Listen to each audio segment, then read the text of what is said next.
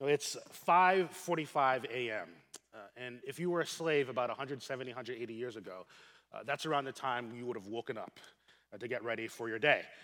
You would have quickly brought a meal together for your kids, and then if you had kids, your older kids, and so I'm talking about the 10 or 11-year-olds, they would have been left behind to care for the younger kids, the 2 and 3-year-olds, so by themselves all day. You and the older teenagers, so any of you who are 13 and up, you're considered an adult back then. You and your older teenagers would head out to the fields to begin your workday, starting at 6:15. And so you're picking cotton, you're tending to tobacco, those kind of things. It's backbreaking work.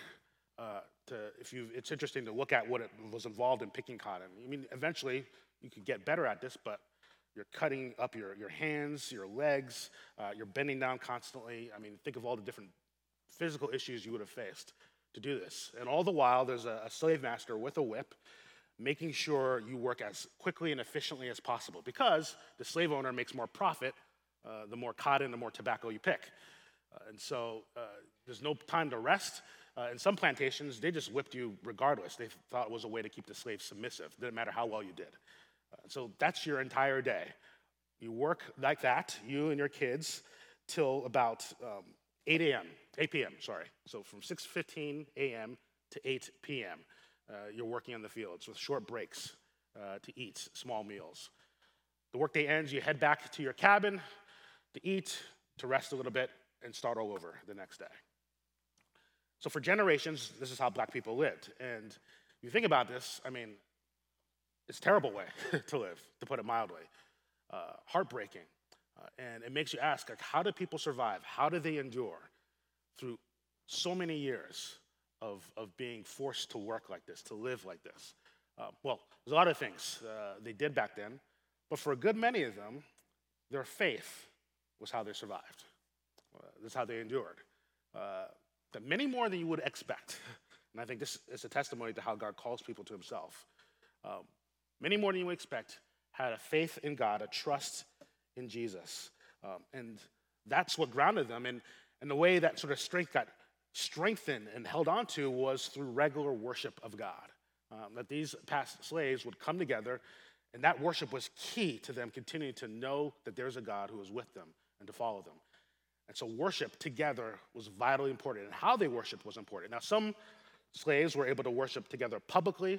Sundays was the only day off, and so they would do it then. Other plantations, they didn't trust the slaves gathering together. They thought they would conspire together, but that didn't prevent them from gathering together to worship. They just did it secretly. Here's a quote from one of the slaves of what they would do and how he sort of describes how they would worship, and this is something I want to sort of draw from this morning.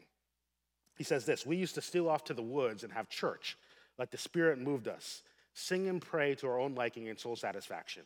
And we sure did have good meetings, honey. Baptized in the river like God said.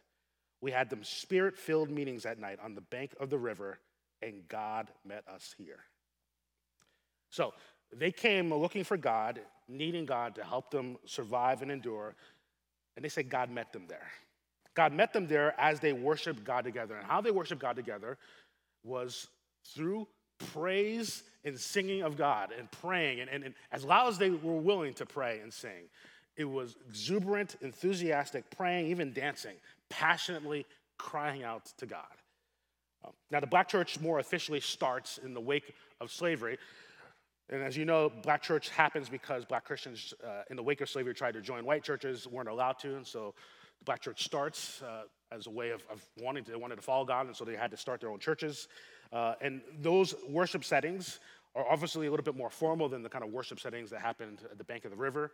A little more liturgy to it, but the same vibe. It's the same vibe. There's still a need to find God, to meet with God, and that came forward in a passionate, exuberant type of worship that the title of my sermon, and I've sort of described this kind of worship, is a shout of praise to God. A shout of praise to God. What we see in this tradition is exuberant worship that involves all of you. All of you.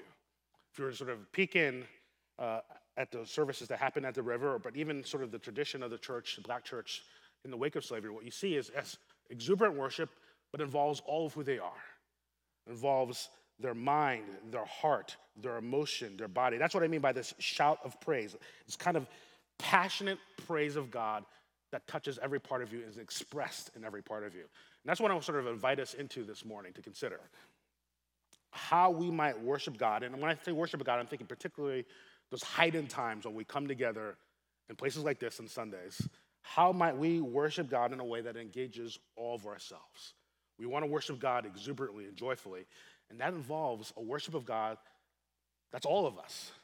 Our heart, our mind, our emotions, all of who we are. That's how God wants us, and that's how God invites us to meet him. Now, I think we worship God this way in response to the fact that God wants a relationship with all of us, right? Not just part of you. You're going to sort of get into this Christian thing and have a relationship with God. He says, I want you to meet me and engage with me, to know me and to love me with all of who you are. It's a reminder of a time when Jesus was asked, okay, what's the greatest commandment? What's the biggest thing God wants from us? And here's how Jesus summarized it. He says this: the one commandment, the most important commandment of God that sums up all of what God calls us to is this. Jesus answered, the most important is, hear, O Israel, the Lord our God, the Lord is one, and you shall love the Lord your God with all your heart, with all your soul, with all your mind, with all your strength. God wants all of you. He wants a relationship of love that engages you in here, right? But also in here. All of you. He's the eternal, infinite God, which means if you're going to relate to an eternal, infinite God, you can't just pick one part of you to relate to him. It's got to be all parts of you. He wants a relationship with all of you. And so if this is what a relationship with God looks like, to have a love of God, a commitment to God that is heart and mind and body and soul, if that's true, then when it comes to our praise and worship of God, how we express the fact we have a relationship with God, what helps continue to secure us in that relationship with God, it's the same thing, isn't it? Our praise and worship of God, when we come together in times of praise and worship with him, also involves all of ourselves, all of our heart, soul, mind, and strength. I want to sort of take us through a quick tour of some of the Psalms, and I think the Psalms especially teach this, that if we're going to have a relationship with God, it involves worship of God, and it involves worship that should be expressed in all of who we are, right? I want to know sort of just, first of all, how the Psalms are pointing us to this sort of passionate, expressive worship. Worship of God is not meant to be monotone or passive. It's passionate and expressive. So this is Psalm 95, and it says this: "O come, let us sing to the Lord. Let us make a joyful noise to the rock of our salvation. Let us come into his presence with thanksgiving. Let us make a joyful noise to him with songs of praise." Check out Psalm 98, verse 4. "Make a joyful noise to the Lord, all the earth. Break forth," literally erupt, right? Erupt with joyous song and sing praises. This is not just muttering words to God. Erupt with praise to God. Psalm 98, verse 1. "Oh, sing to the Lord a new song, for he has done marvelous things. His right hand and his holy arm have worked salvation for him. My heart," actually I missed, let me keep reading. There's a couple more I want to see here. "His right hand and holy arm have worked salvation for him. Make a joyful noise to the Lord, all the earth. Break forth into joyous song and sing praises. Sing praises to the Lord with the lyre and the sound of melody. Let the rivers clap their hands. Let the hills sing for joy together." Rivers and hill, I don't know, they're not alive. I don't know if you know that. And yet, God is saying he expects them to respond in praise. All the more us. What I take from that, and that was verses 1 to 8 that I was quoting from Psalm 98. Again, it's passionate, expressive worship of God. It's like worship of God in every way possible. In all the ways possible. And again, worship of God in all these different ways comes from all of us. Body and soul, mind and heart. Now let me go to Psalm 108, verse 1. It says this: "My heart is steadfast, O God. I will sing and make melody with all my being." With all of who I am. With all of my mind, with all of my heart, with all my emotions, with all of my body. I want to make melody. I want to sing praise and worship to God. Yes, our voices should sing praise to God, but all of you should be a shout of praise to God. Psalm 16, verses 8 to 9. I've set the Lord always before me because he is at my right hand. I shall not be shaken. Therefore, my heart is glad and my whole being rejoices. My flesh also dwells secure. My whole being sings praise and worship to God. Psalm 146, verse 2. I'll praise the Lord as long as I live. I will sing praises to my God while I have my being. As long as I am a person living a life, I want to give a shout of praise to God. Lastly, Psalm 84, verse 2. My soul longs, yes, faints for the courts of the Lord. My heart and flesh, all of me, sing for joy to the living God. So when we look back to the sort of historic black church tradition, what we're seeing is expressive, passionate worship of God. That's their entire being. And so what did it look like in that particular tradition? Well, what you saw is joyous singing. You see hand clapping. You see spontaneous shouting, swaying. There's even jumping and dancing. It's all of it, right? And you shouldn't mistake, though, sometimes people look back at the historic black church and think, well, you might think, especially after what I just said, well, you're just showing the sort of the emotional and physical expression of praise and worship there, Vermon. Well, actually, there's also mental and intellectual that's part of that tradition as well.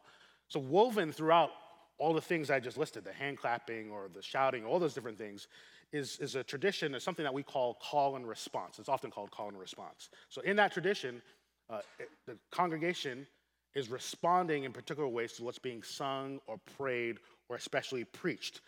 It might be an amen. It might be a glory to God. It might be thank you, Jesus. It might be a hallelujah. And you think about that kind of interaction, it's not purely emotional. It's actually intellectual. Now, it can be done in bad ways, for sure.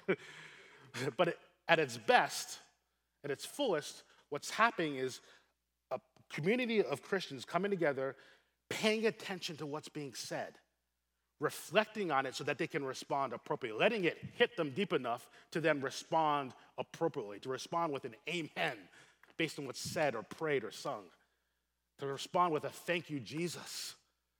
That's, again, when you think about this, then what you're saying is all the things, aren't you? It's a sense of paying attention and listening to what God's happening and being said and expressing it in praise and worship that comes from all of who you are. And so, I mean, the big question I'm sort of putting before us this morning is how might our worship, Christian worship today, be, as I said, a shout of praise? Shout of praise that's expressive worship of God that involves our entire being. All of who we are. All of who we are is how we have a relationship with God. That means all of who we are should be expressed in praise and worship of God. Now, the reality is we tend to do one or two of those things depending on our temperament, our background, our habits, right? So for some of you, I mean, you relate to God mostly through your mind. Others of you might relate to God more through your emotions. It's about feeling a certain way towards God. And here's the thing, we got a good God. He'll meet us where we're at. Maybe that's your entry point in, but God doesn't want you to stay there. God's like, I've got way more of me that I want you to meet and respond to. You'll never get all of God if you stay in only one or two of those dimensions. The challenge, I want to say, and really it's a challenge sort of more individually than anything else, because it'll look different for each person, is to say how much you open yourself up more to how God wants you to meet him and to know him, to praise and worship him. For some, more of your mind. Others, more of your soul, more of your heart, more of your strength, more of your emotions. You look at the Psalms, what I want to suggest is that you see a praise and worship of God that's thoughtful and also emotional. That's spiritually engaging, but also physically demonstrative. In other words, you won't get the sense of praise and worship of God in the Psalms that involves a sort of hands sort of crossed, slouching, scrolling on your phone. You won't catch that in the Psalms. Maybe another Bible, but not the real Bible, right? The kind of praise and worship we find in the Psalms invites us at times to have our eyes closed and hands clasped in thankfulness to God. And other times, it just can't help but invite us to put our hands out to the heavens in thankfulness to the God we serve. The challenge of being a Christian today is one that hits us in every part of our lives. Every part of your life will be challenged when it comes to faithfully following the Lord. And so all the more do we need to relate to God and to worship God with all of ourselves so that we can meet that challenge, so that every single part of your life can know and follow God. And worship is a way of helping you do that, especially when we worship and allow worship to engage all of ourselves, to be expressed through all of ourselves. Now, one of the things I want to sort of very clearly mention here, the idea here isn't to say, okay, well, what we need to do is be exactly like the historic black church, right? That's a different cultural context, different time period. There's things that are represented in that tradition, praise God for, that we look back from and learn from. It's more the principle than anything else I want to bring before us. What does it look like in the church that we are, a diverse church, in the years that we've been here? What does it look like for us? We see what it looks like for them. What does it look like for us to praise God, like it says in the Psalms, with all our being? To have a praise and worship of God that shows that we love God with all our heart, all our mind, all our soul, all our strength. In some ways, I want to say, what does it look like for you? Just pick one. Pick one and ask, Lord, what does it look like for me to worship you, God, in this particular area? To praise and worship you in this particular part of my life. For some of you, I mean, it's just opening your mouth to sing, right? I've been here a while. And some of you, I don't know. I don't think I've seen your lips move that much, right? I'm sure you can talk, right? I haven't seen you sign, so I know you can do it. I know if I played a Drake song or a Taylor Swift song, I mean, they're moving, right? Or God forbid, a country song, right? You know it, right? People here know my hatred of country music. I know I shouldn't say that in diverse church, but there it is. So I know you can sing. I'm just saying, what does it look like for you to take your ability clearly to sing and put it in an area that actually will matter for how you live your life? That actually will matter for the things you're facing in your school, in your work, in your marriage, as you turn on the news. One of the things God invites us to do is to sing as a way to confirm the things we need to know and believe. So for some of you, it's just open your mouth a little bit more. For some of you, I'm just gonna encourage you to just stop scrolling your phone, put it on silent. I know it's like an addictive drug. I get it, I'm there too, right? You just gotta be willing to put it away we're not here that long, all right? You can put it away for an hour and a half or so, right? Hour and 15. You can put it away so that you are ready more to hear amazing things about God. Wonderful things about God that will invite you, that you can't help but want to respond to. For some, it's just like a literal body posture, right? There's a way in which you sit or stand that is just inviting you to check out. And maybe you just need to sit in a different way, to stand in a different way, so that you're able to pay attention to what's being said. So you can respond again with all of your being to the Lord. I think for all of us, it's letting what's being said or sung or prayed about to God sink deep enough into us so that we can't help but sing a little bit more. We can help move our hands more in prayer or out front in front of us in thankfulness to God. It's to respond in these ways to say, we have a God that says, I want all of you. Because he wants all of us, we express it with all of us. Now, this leads to the next point I want to make. This sort of worship of God I'm describing as a shout of praise, expressive worship of God that's expressed in all of who we are. I mean, this is you can't fake the funk on this, right? This is not something you should fake, right? It's not something you should sort of pretend to do or be coerced to do. That'd be the worst thing to do here. That's why I say we shouldn't just be like, well, these people did it, so I'm just going to imitate them. Now, this is the kind of thing, obviously, I think, maybe that's implied here. This should be a natural response, right? Whatever is sort of, and each of us, I think, have more ways we should be stretched to praise and worship our God.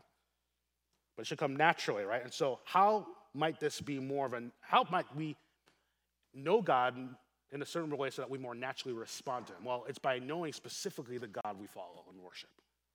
The authentic sort of shout of praise of God comes, the degree in which we're reflecting just on who God is and what he's done and what he's doing, what he will do. Look at sort of the tradition of the black church. Sing is that sort of exuberant worship of God. The head nodding, the swaying, the singing, the call and response, all that is coming out of deep reflection on God. All that's coming, you see that in the songs and the prayers, all that's coming from saying, here's what we're facing, here's what we're doing, but here's who God is. And that's why I sing all the louder and praise all the more. So Yeah, let's look at the Psalms here. We have one particular Psalm that brings us all together, that shows the connection between the two. So this is Psalm 100, and it says this. Make a joyful noise to the Lord, all the earth. Serve the Lord with gladness. Come into his presence with singing. Then look at this. Know that the Lord, he is God. It is he who made us, and we are his. We are his people, the sheep of his pasture. So enter his gates with thanksgiving, his courts with praise. Give thanks to him. Bless his name, because know this, for the Lord is good. His steadfast love endures forever. His faithfulness to all generations. Notice how that psalm starts. It begins by saying, hey, give your praise to God. Is what we've been saying. Expressive praise to God. Exuberant praise to God. From all of who you are. Come into his presence with singing. But notice the basis of this. Here's how you'll do that. So let me go back here. Here's how that happens. Verse 3. By knowing who God is. He is the Lord God, Yahweh. He's not just any God. He's not some run-of-the-mill generic God. He is specifically the Lord God. And he's the Lord God in this particular way. He's the God who made us. Think of the God of the universe who made trillions, I mean, that's maybe on the low end, of the galaxies and stars out there. All these different things he's made, and yet out of all these different things, he looks at this planet Earth, and this people, human beings, and says, I'm going to make them my people. I'm going to make them his. We're going to be ours. And he's going to care for us and look after us and watch over us. He's a God, it says at the end, who is good, who commits to us with love and faithfulness. Like I said, this is not run-of-the-mill generic God. This is not some abstract power out there, some sort of enlightened state we got to get into that's impersonal, and hopefully we'll sort of merge into that. That's not what we're talking about here. We believe in the Lord God, a personal God, someone who's fully God and yet has fully invested in us. That's the God we have. That's the God we serve. And you will worship God more fully and naturally the more you believe that, the more you know that and you believe that. And the more you realize all the different ways in which God shows up in your life to show you this is the kind of God you got. All the different ways God is like trying to say, like, just pay attention. Look what I'm doing. Look how I'm showing up. Look at the things I'm doing in your life. If you just pay a little bit of attention, if you just notice, God is saying, here's how I am. I'm giving you this big description of him, and look in your life and to see the way that it matches up. When you see that, when you know that, I mean, that's where the worship comes. That's where the praise and worship comes. We see this in a bunch of other Psalms. The connection between, I'm going to praise God because I know how he is and how he's acted in my life. Psalm 13, verse 6. I will sing to the Lord because he has dealt bountifully with me. You understand? Like, God is not saying, hey, praise and worship with me because but I haven't really done much. So trust me, though, all right? I'll show up one day. God is saying, praise and worship with me, and I'll show you why. Here's what I do in your life. Here's what I do in this world. I will sing to the Lord because look at what he's done in my life. Psalm 59, verse 6. But I will sing of your strength. I will sing aloud of what? Specifically this, your steadfast love in the morning. Sing passionately to God, but passionately because here's who he is. Our praise and worship has content to it, and this specific content. He's the Lord God, and he's your God, and here's how he interacts with you. For you have been to me a fortress and a refuge in the day of my distress. O my strength, I will sing praises to you. For you, O God, are my fortress, the God who shows me steadfast love. Psalm 105, verse 2. Sing praises to him. Sing praises to him. Tell of all his wondrous works. Psalm 145. Great is the Lord and greatly to be praised, and his greatness is unsearchable. One generation shall command your works to another, and they shall declare your mighty acts. So the idea is this is what we're doing. We're looking at what past believers have seen about the Lord, and we now are picking up the baton and saying, we want to do the same thing. Here's the God we have. Here's what he does. On the glorious splendor of your majesty and on your wondrous works, I will meditate.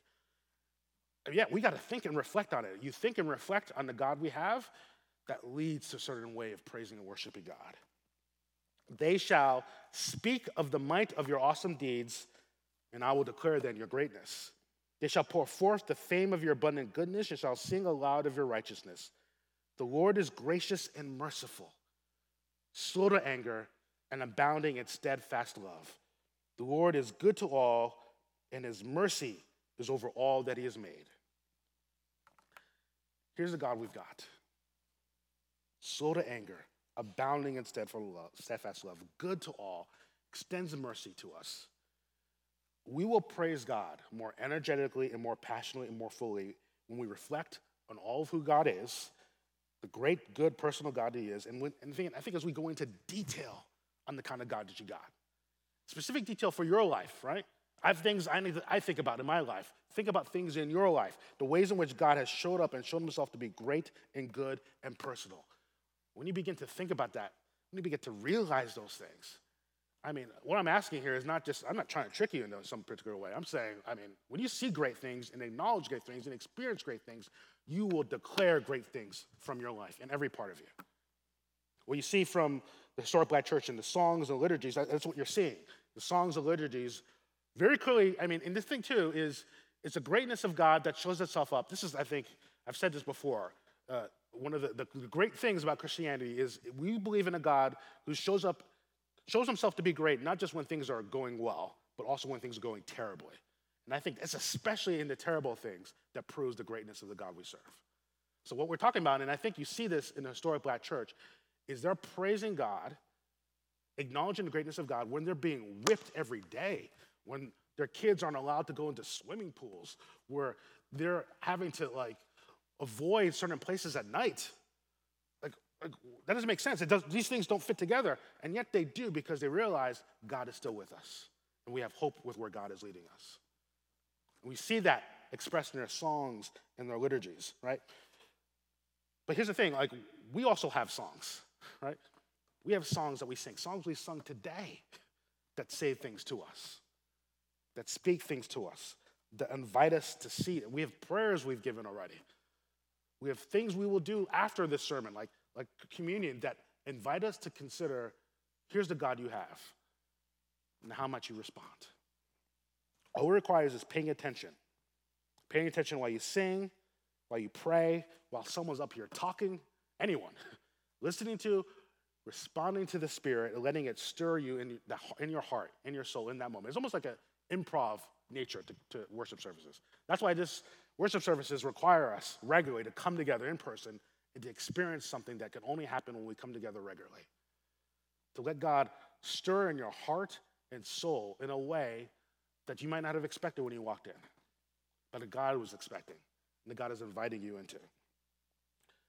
As I said, we have it already in the mix for us to hear things and sing things that will invite a shout of praise from all of yourself. And let me just sort of, if I can just quickly, before we close here, just point out a song we sang just today, earlier, right? And if you sort of just slow down and pay attention to what we sung and apply it to your own life, you realize, whoa, if this is true, I can't help but say it and express it physically. One of the songs we sang earlier, Our God Reigns Forever. Remember this line? Our God is mighty and marvelous. We put our hope in your name, Jesus. We have a mighty God. Here's the proof of it. He came to us in Jesus. When I talked about God being personal, making us his people, the reason we can believe that, the reason we say that is because God personally came and became one of us. The God of the universe became human. That's how much he wanted you. He realizes all the mess in your life, and he realized the only way for me to solve it is to become to you in Jesus. We put our hope then in this God.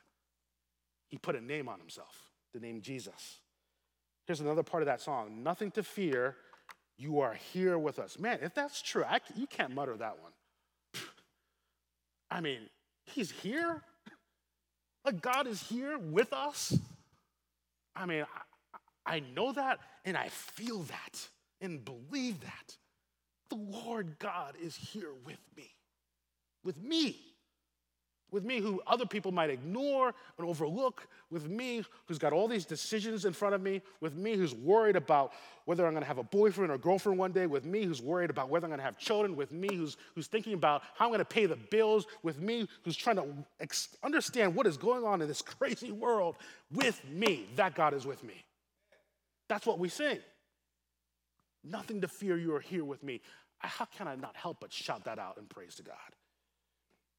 We put our hope in that God who's here with us, Jesus. Our God is in control, steadfast, unmovable. Nothing's impossible because our God, he reigns forever. Amen? He reigns forever. See, like it's in the words. If you allow yourself to hear those words and let it sink in a little bit more, like, this is what will happen. I mean, so you know, it's not like I practice this. Like, it's just me saying it out loud and just letting it hit me a little bit more than I sometimes do. Because I've sung this song a million times. I have to remind myself, even in a million and one time, it matters even more because I've lived a little bit more life between million and one. And here's what God wants to bring to mind so I might know him and relate to him more. Here's a song we're going to sing after communion. Bless the Lord, O my soul, worship his holy name. Sing like never before, O my soul, I'll worship your holy name. I want to praise God with all my soul. With all my soul. But up to this point, it's possible those are just words I'm saying, right? So the song's going to help us out, right? I might just say that. I'm going to bless the Lord with all my soul. But what moves it from my head into my heart is when we sing this. You're rich in love and you're slow to anger. Your name is great and your heart is kind. I've said this before. Imagine it was opposite. He is poor in love and quick to anger. That's a different God. That's not the God we got. Think about, as you sing that, the ways in which God has shown himself to be rich in love in your heart. The ways in which God has shown himself to not be quick to anger, but slow to anger. The ways in which God has passionately engaged with you. He showed up in your life. For all your goodness, I will keep on singing. 10,000 reasons for my heart to find. And that's a good line for us to end this morning. 10,000 reasons and infinitely more to inspire and fuel passionate, exuberant worship of God with your whole self. 10,000 reasons. Now, I don't know how many reasons you've been using right now in your heart and life. Maybe it's 0 right now. And what I'm going to say is, hey, I want to give you one really big one. It's the first one for any Christian. Anytime someone becomes a Christian, here's the first reason to worship God, and it's this. He's come to you in Jesus.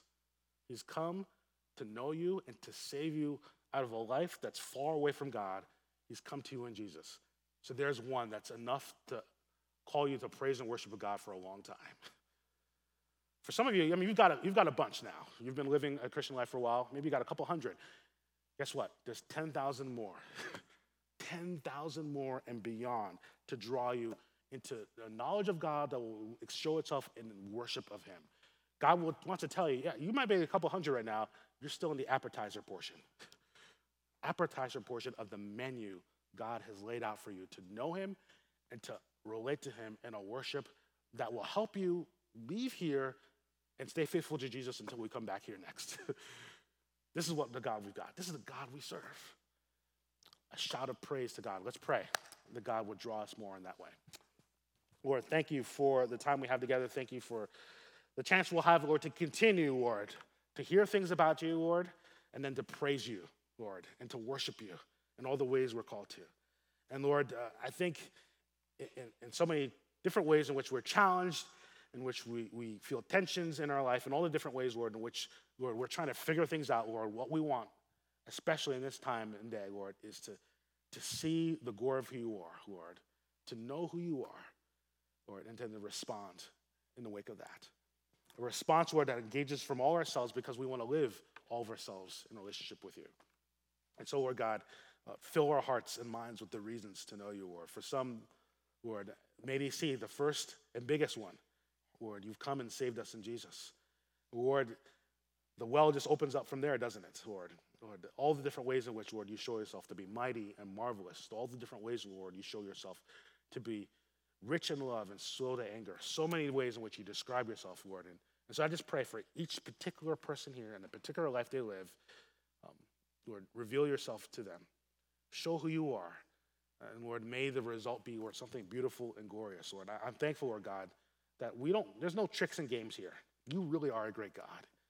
When we see it, Lord, and we recognize it and we believe it, Lord, we will live it and express it in every part of ourselves. We thank you for this time. In Jesus' name, amen.